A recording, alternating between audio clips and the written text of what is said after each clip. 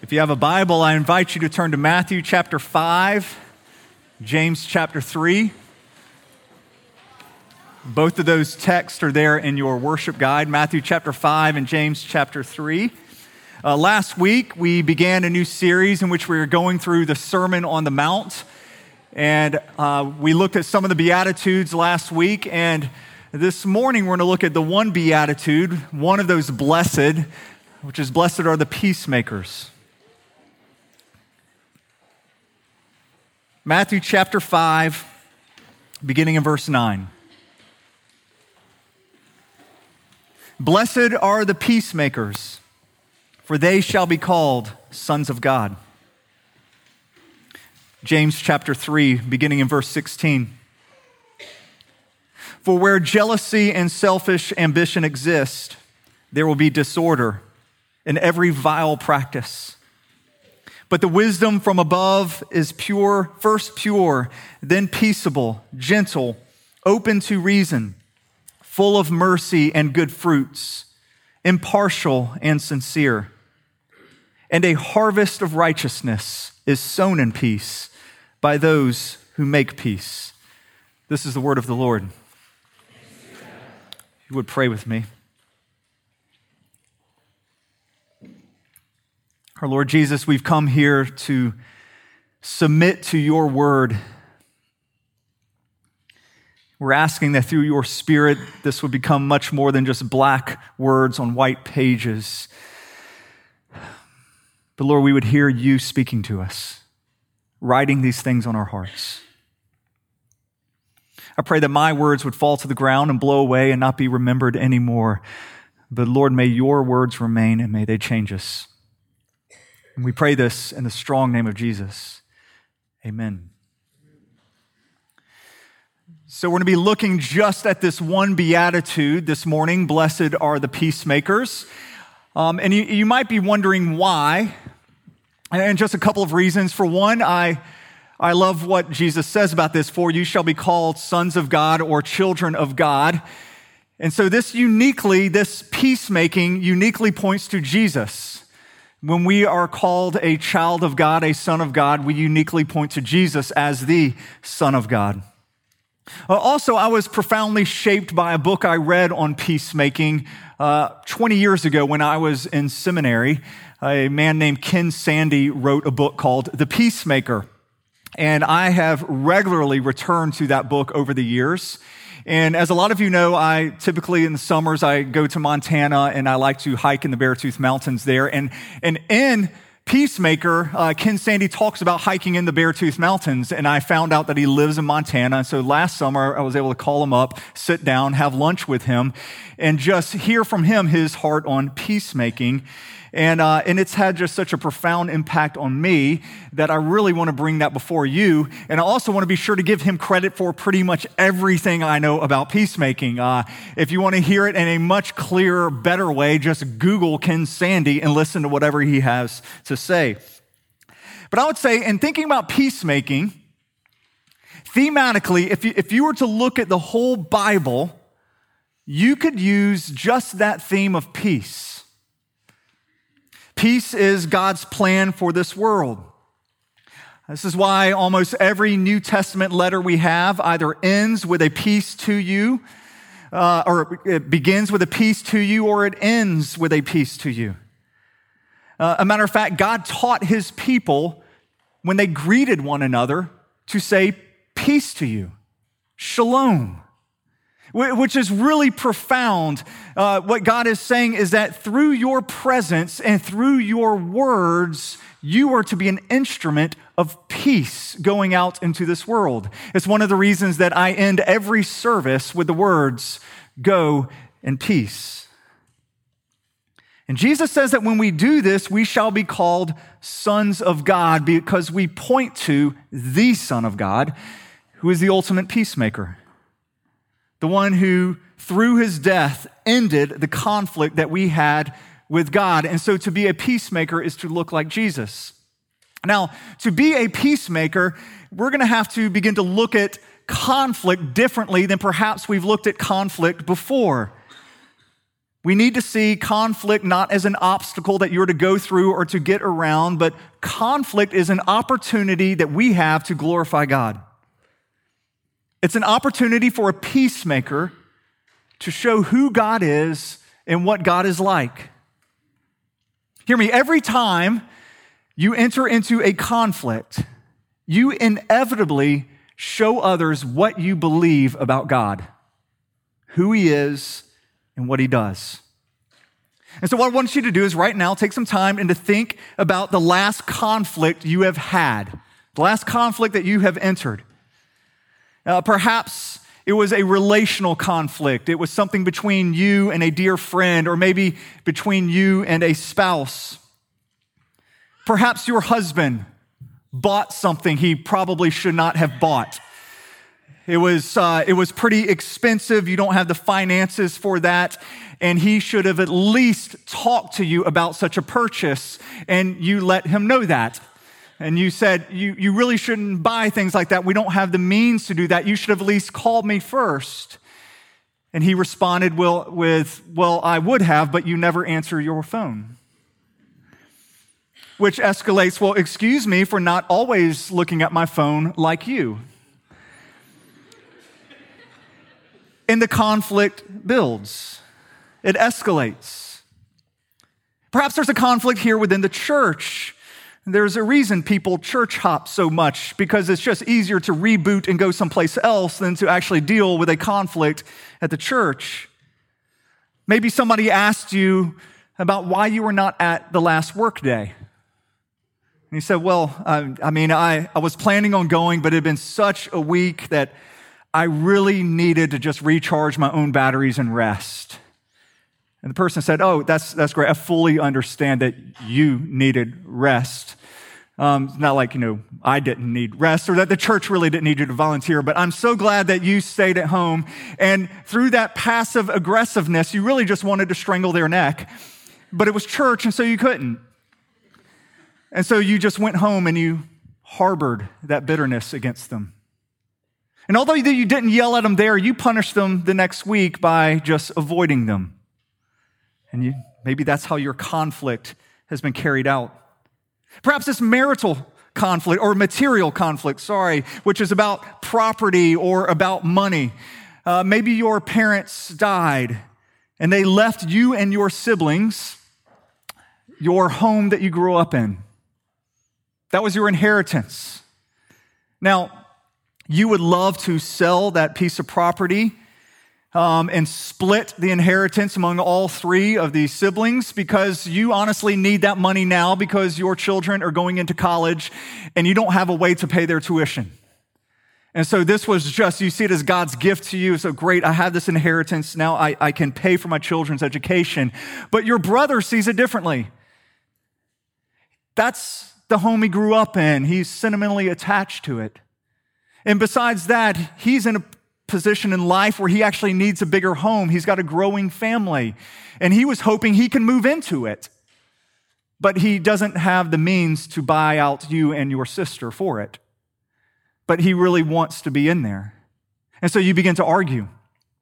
Your sister doesn't want to get into it because all she wants is peace. She doesn't want to enter into that. Well, eventually, lawyers are hired. What is the last conflict that you've entered into? Think about it. Let me ask you this question. Imagine if at the beginning of that conflict, Jesus had not yet come. Jesus had not yet come. He had not died. He had not rose again from the dead. Would that conflict have progressed any differently if Jesus had not come?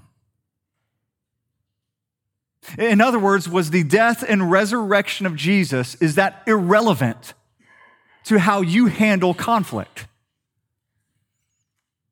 And unfortunately, the answer for many of us is yes. Honestly, most Christians I know handle conflict not any differently than a really kind atheist. And that's how we move forward in this. God does not influence our response in any way at all. Or sometimes I find that Christians do acknowledge God, but it's only to claim that God is on their side. God's with me on this one. And if we were to be honest here, we would probably have to admit that usually we do this, and we do it this way. We bring in law to a conflict, not the gospel, but we bring in law. And by that I mean this, we bring in the thou shalt passages. And we bring in these thou shalts to tell people how they are wrong or how they should live, how they have been falling short, or better yet, to prove how we are not and we are in the right. We think that's the point of conflict, right? To prove the other person wrong and to prove that we are right, to be vindicated in our position. Isn't that the point of conflict? And when we think that way, what we do is we bring in law to conflict instead of bringing in grace, instead of bringing in the gospel. So in the case that we mentioned earlier of the husband who bought that expensive item without discussing it with his wife, she might say, hey, honey, I'd like to talk to you about that. I know you have always dreamed about buying that thing, all right? But if you could just maybe take a step back, think about our financial position, where we are, then maybe you would realize that that was not such a smart purchase. As a matter of fact, Proverbs says, those who chase fantasies have no sense. To which the husband would thank her, of course, for pointing that out. So thank you for pointing that out. But I bought this because I believe in God's sovereignty. And perhaps I was there for such a time as this. It was on sale, I was there, and so I did that. And she goes, yes, I do believe, honey, that God is sovereign, but man is responsible. And you should have shown self-control. One of the fruits of the Spirit is self-control. To which the husband says, I was just reading in my Bible this morning about how wives should submit.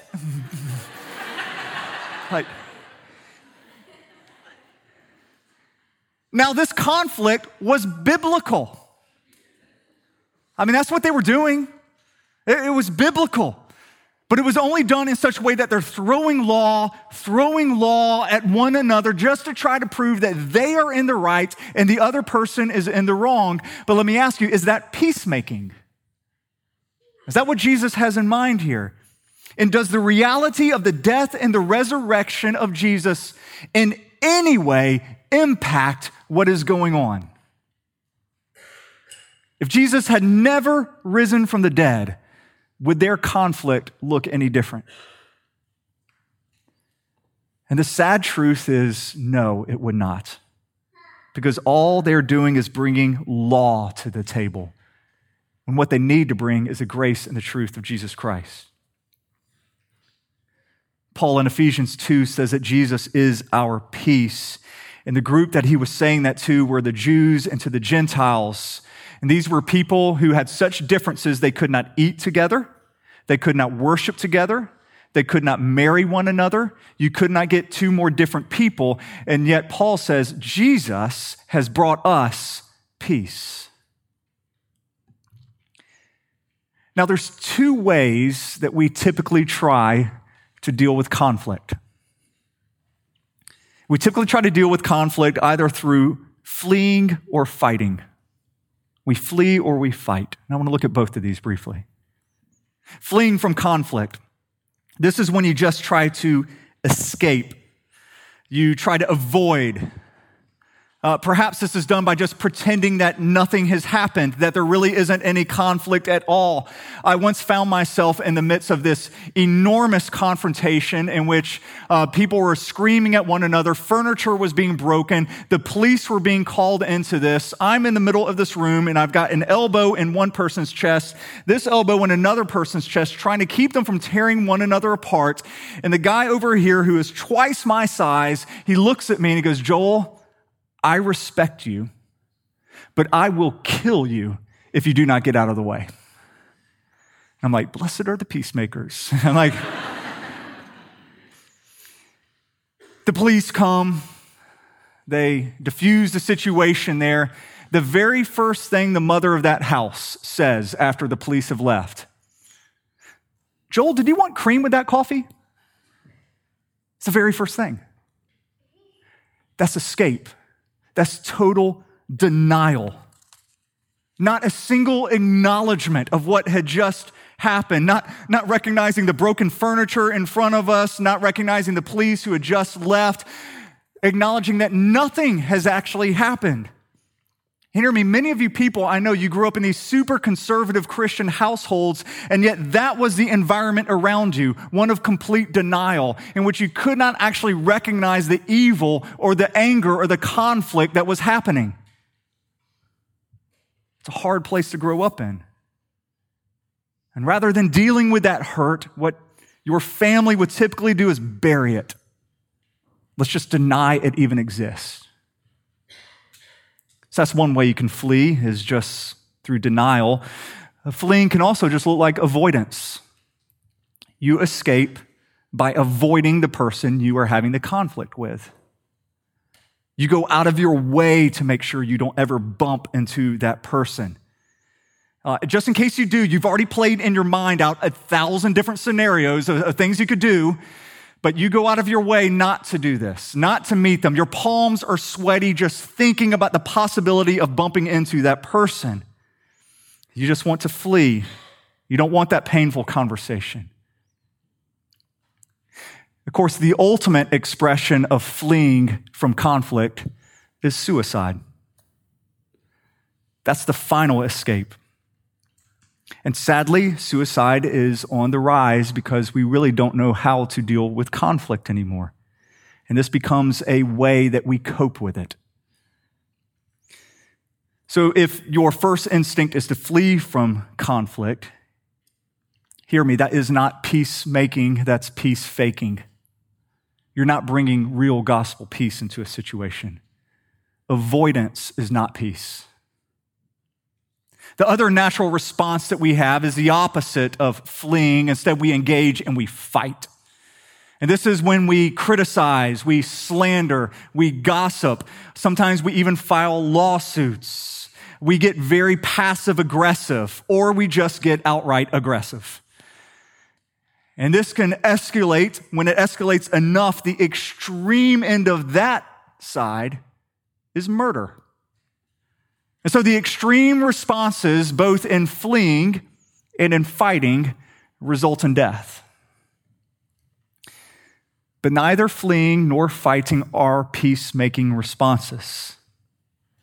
Peacemaking brings in the gospel. The death and the resurrection of Jesus Christ profoundly affects the way we deal with conflict because it completely changes our goals within conflict. We're no longer entering into conflict trying to win, no longer trying to be vindicated, no longer trying to get just what we want, no longer just trying to avoid conflict. Instead, what we do is we enter into conflict and we try to find a way to bring Jesus glory by demonstrating his gospel. Glorifying Jesus is our goal in every conflict. And so we need to stop and pray as we enter into conflict and think, Jesus, how can you be glorified here? I saw this profoundly illustrated by one of my dear friends when I was in seminary. He was poor at that time. He lived in a trailer with his family, had 4 children. He drove what we affectionately called the lead sled. It was this piece of junk that he would drive there, and we became really good friends. And one of the times we were chatting, he actually told me that he had not always been this poor. He had actually been fairly well off. He went into a business deal with the pastor of his church. They started a company together. And they brought in many investors. Many members of the church invested. And then the company tanked, largely due to the pastor doing some unethical things. And so not only did these people, they didn't get their money back, they lost a lot of money. A lot of people in the church lost money. Now, the pastor was not legally responsible for any of this, but my friend just saw the conflict there. And so he went to him and said, we have enough money where we could pay these people back. And the pastor said no, and he left. And so my friend sold his house, sold all of his property, and paid back everybody with his own money, emptied his savings, and then lived in a trailer, and then went to Beeson Divinity School. And I remember just as he's telling me this, just being profoundly shaken by that. Because I was like, that is a type of peacemaking I don't know if I ever had the guts to do. But he demonstrated to me the gospel through his self-sacrifice. He said he kept coming back to the question, why not rather be wronged? Why not rather be wronged? He was a peacemaker in the full sense of the word. As Christians, hear me, we are loved, forgiven, reconciled children of God. Therefore, we should be a people who seek to love and to forgive and to reconcile others with God. No one in the world is more forgiven than a Christian. No one in the world is more forgiven than the Christians. And the implication of this is that we need to be the most forgiving people on earth. But that's not how we typically think about conflict. I mean, honestly, this is what we think when we're in conflict.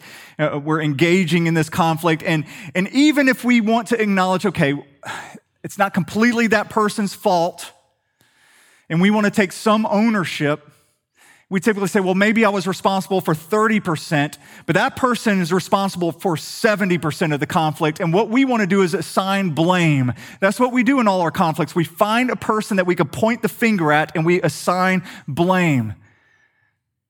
But thankfully, Jesus did not do that with us because we were 100% responsible for the conflict we had with God. 100%. And yet, God did not wait like we so often wait on another person and say, oh, well, since I'm only 30% at fault, you're 70% at fault, you need to come to me. Even though we were 100% at fault with God, he pursued us. At great cost to himself, he forgave us. This is part of that radical nature of the Sermon on the Mount that we're going to be getting in. Jesus is going to call us to suffer. There's going to be times that he calls us to lay down our lives. I'm not saying that being a peacemaker is being a pushover. That is not what Jesus is saying here. God still cares about justice. And there are times that we're going to have to stand up and fight for justice. But there's going to be many times we also just turn the cheek and we take another hit.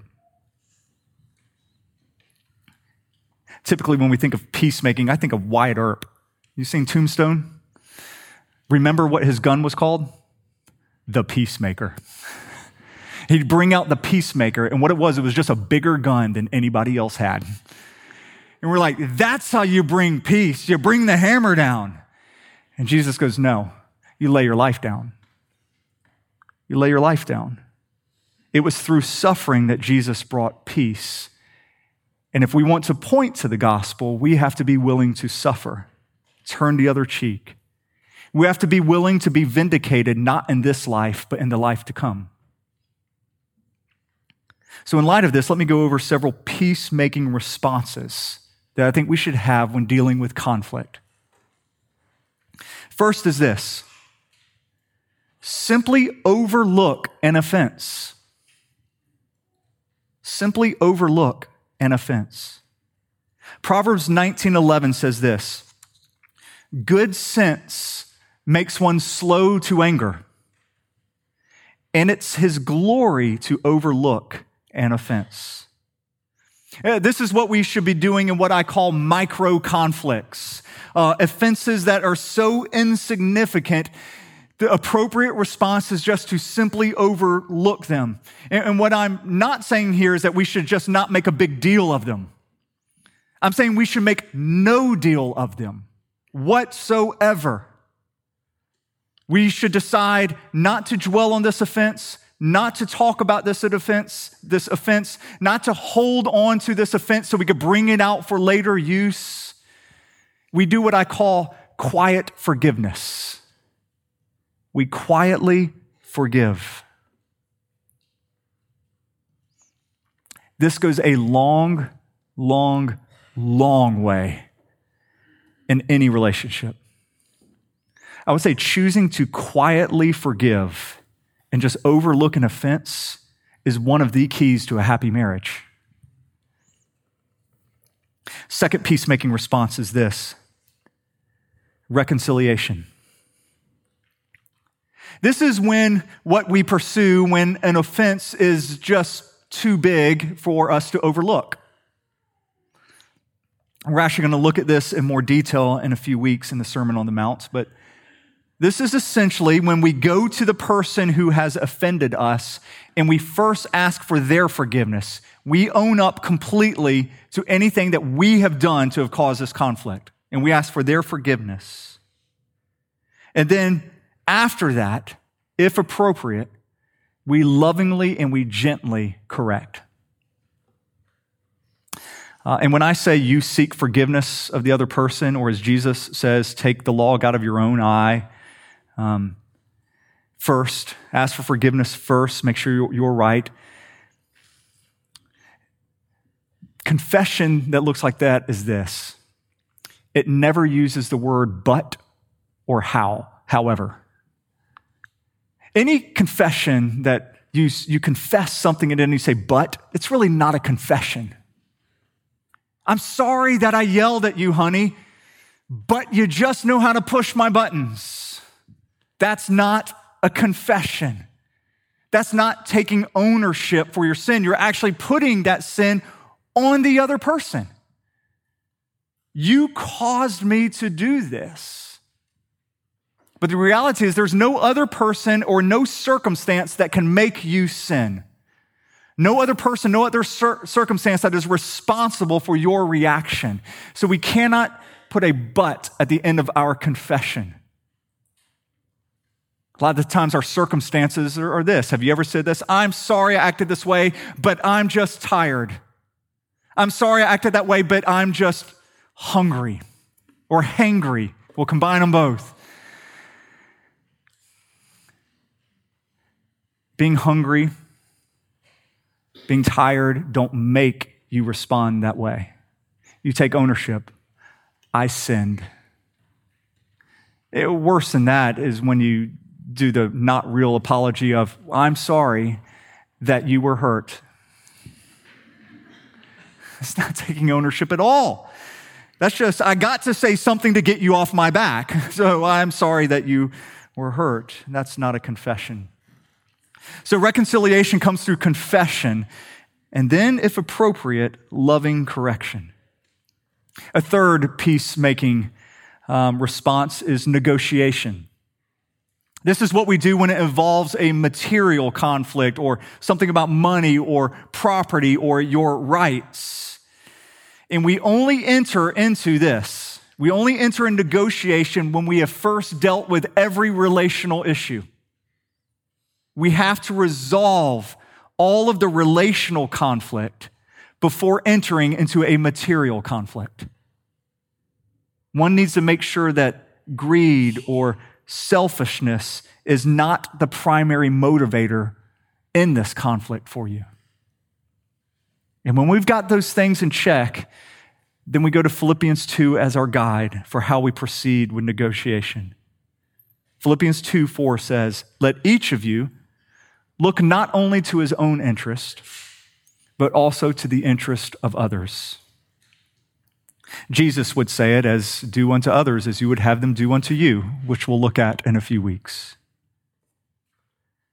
So when entering into a negotiation, we work really hard to try to understand the other person's point of view, to try to really understand the other person's need. We work really hard at empathy, if you will. And we want to try to find some way where we can accommodate both our legitimate needs and their legitimate needs. But we want to look out for their interest as well. And once again, this does not mean that we are pushovers. It does not mean that we just let people run all over us. Jesus does not say, "Blessed are the pushovers." Blessed are the peacemakers. But your goal is to try to satisfy the legitimate needs on both sides, and that's going to involve sacrifice.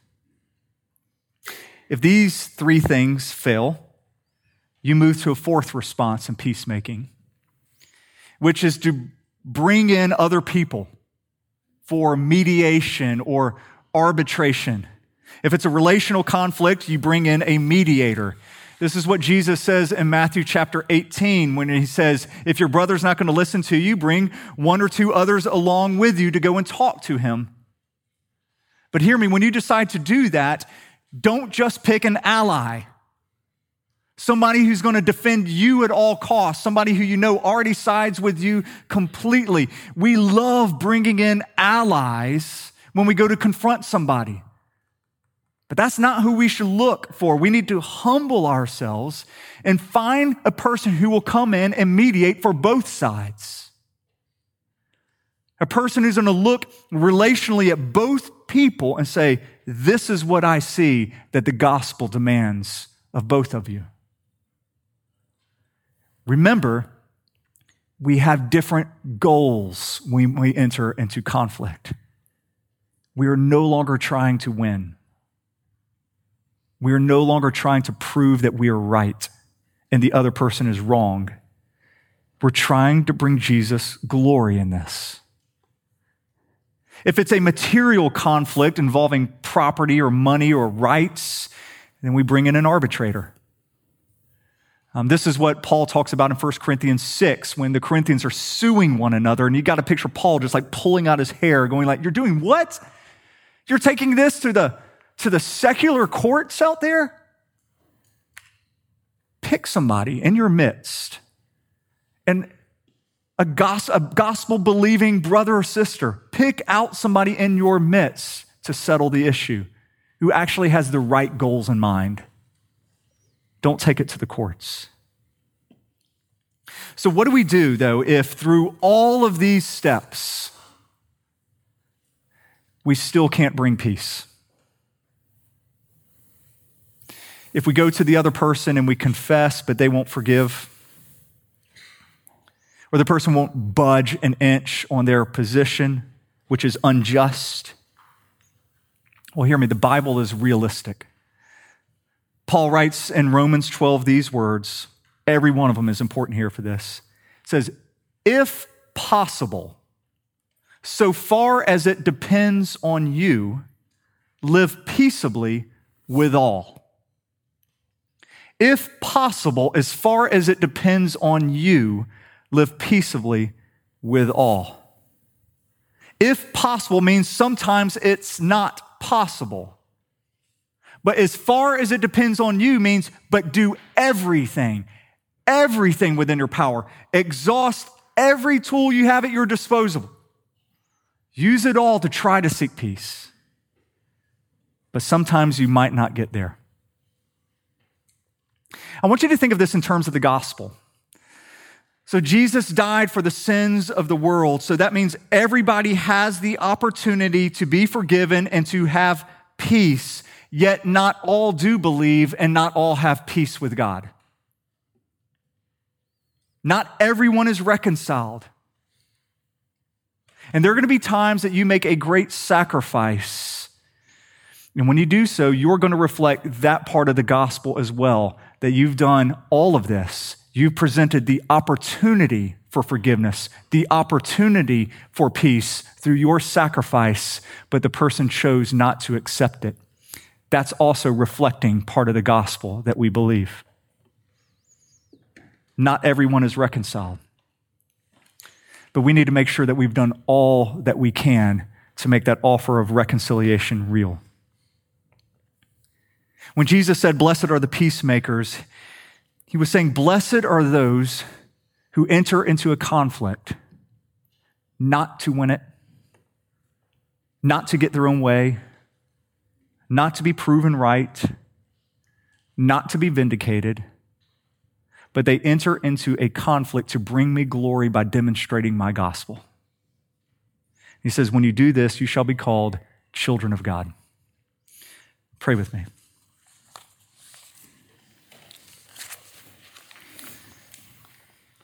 Lord Jesus, there is no one on earth that has been more forgiven than your children. Therefore, we should be the most forgiving people on the planet. We are millionaires, Lord, who have petty arguments over pennies. You have lavished your grace upon us. And I pray that you would remind us of that. Lord, and I pray that wherever we go, we would indeed bring shalom, both in our word and in our presence, that we would be peacemakers in this world, all for your glory and for our joy. We pray this in your name, Jesus. Amen.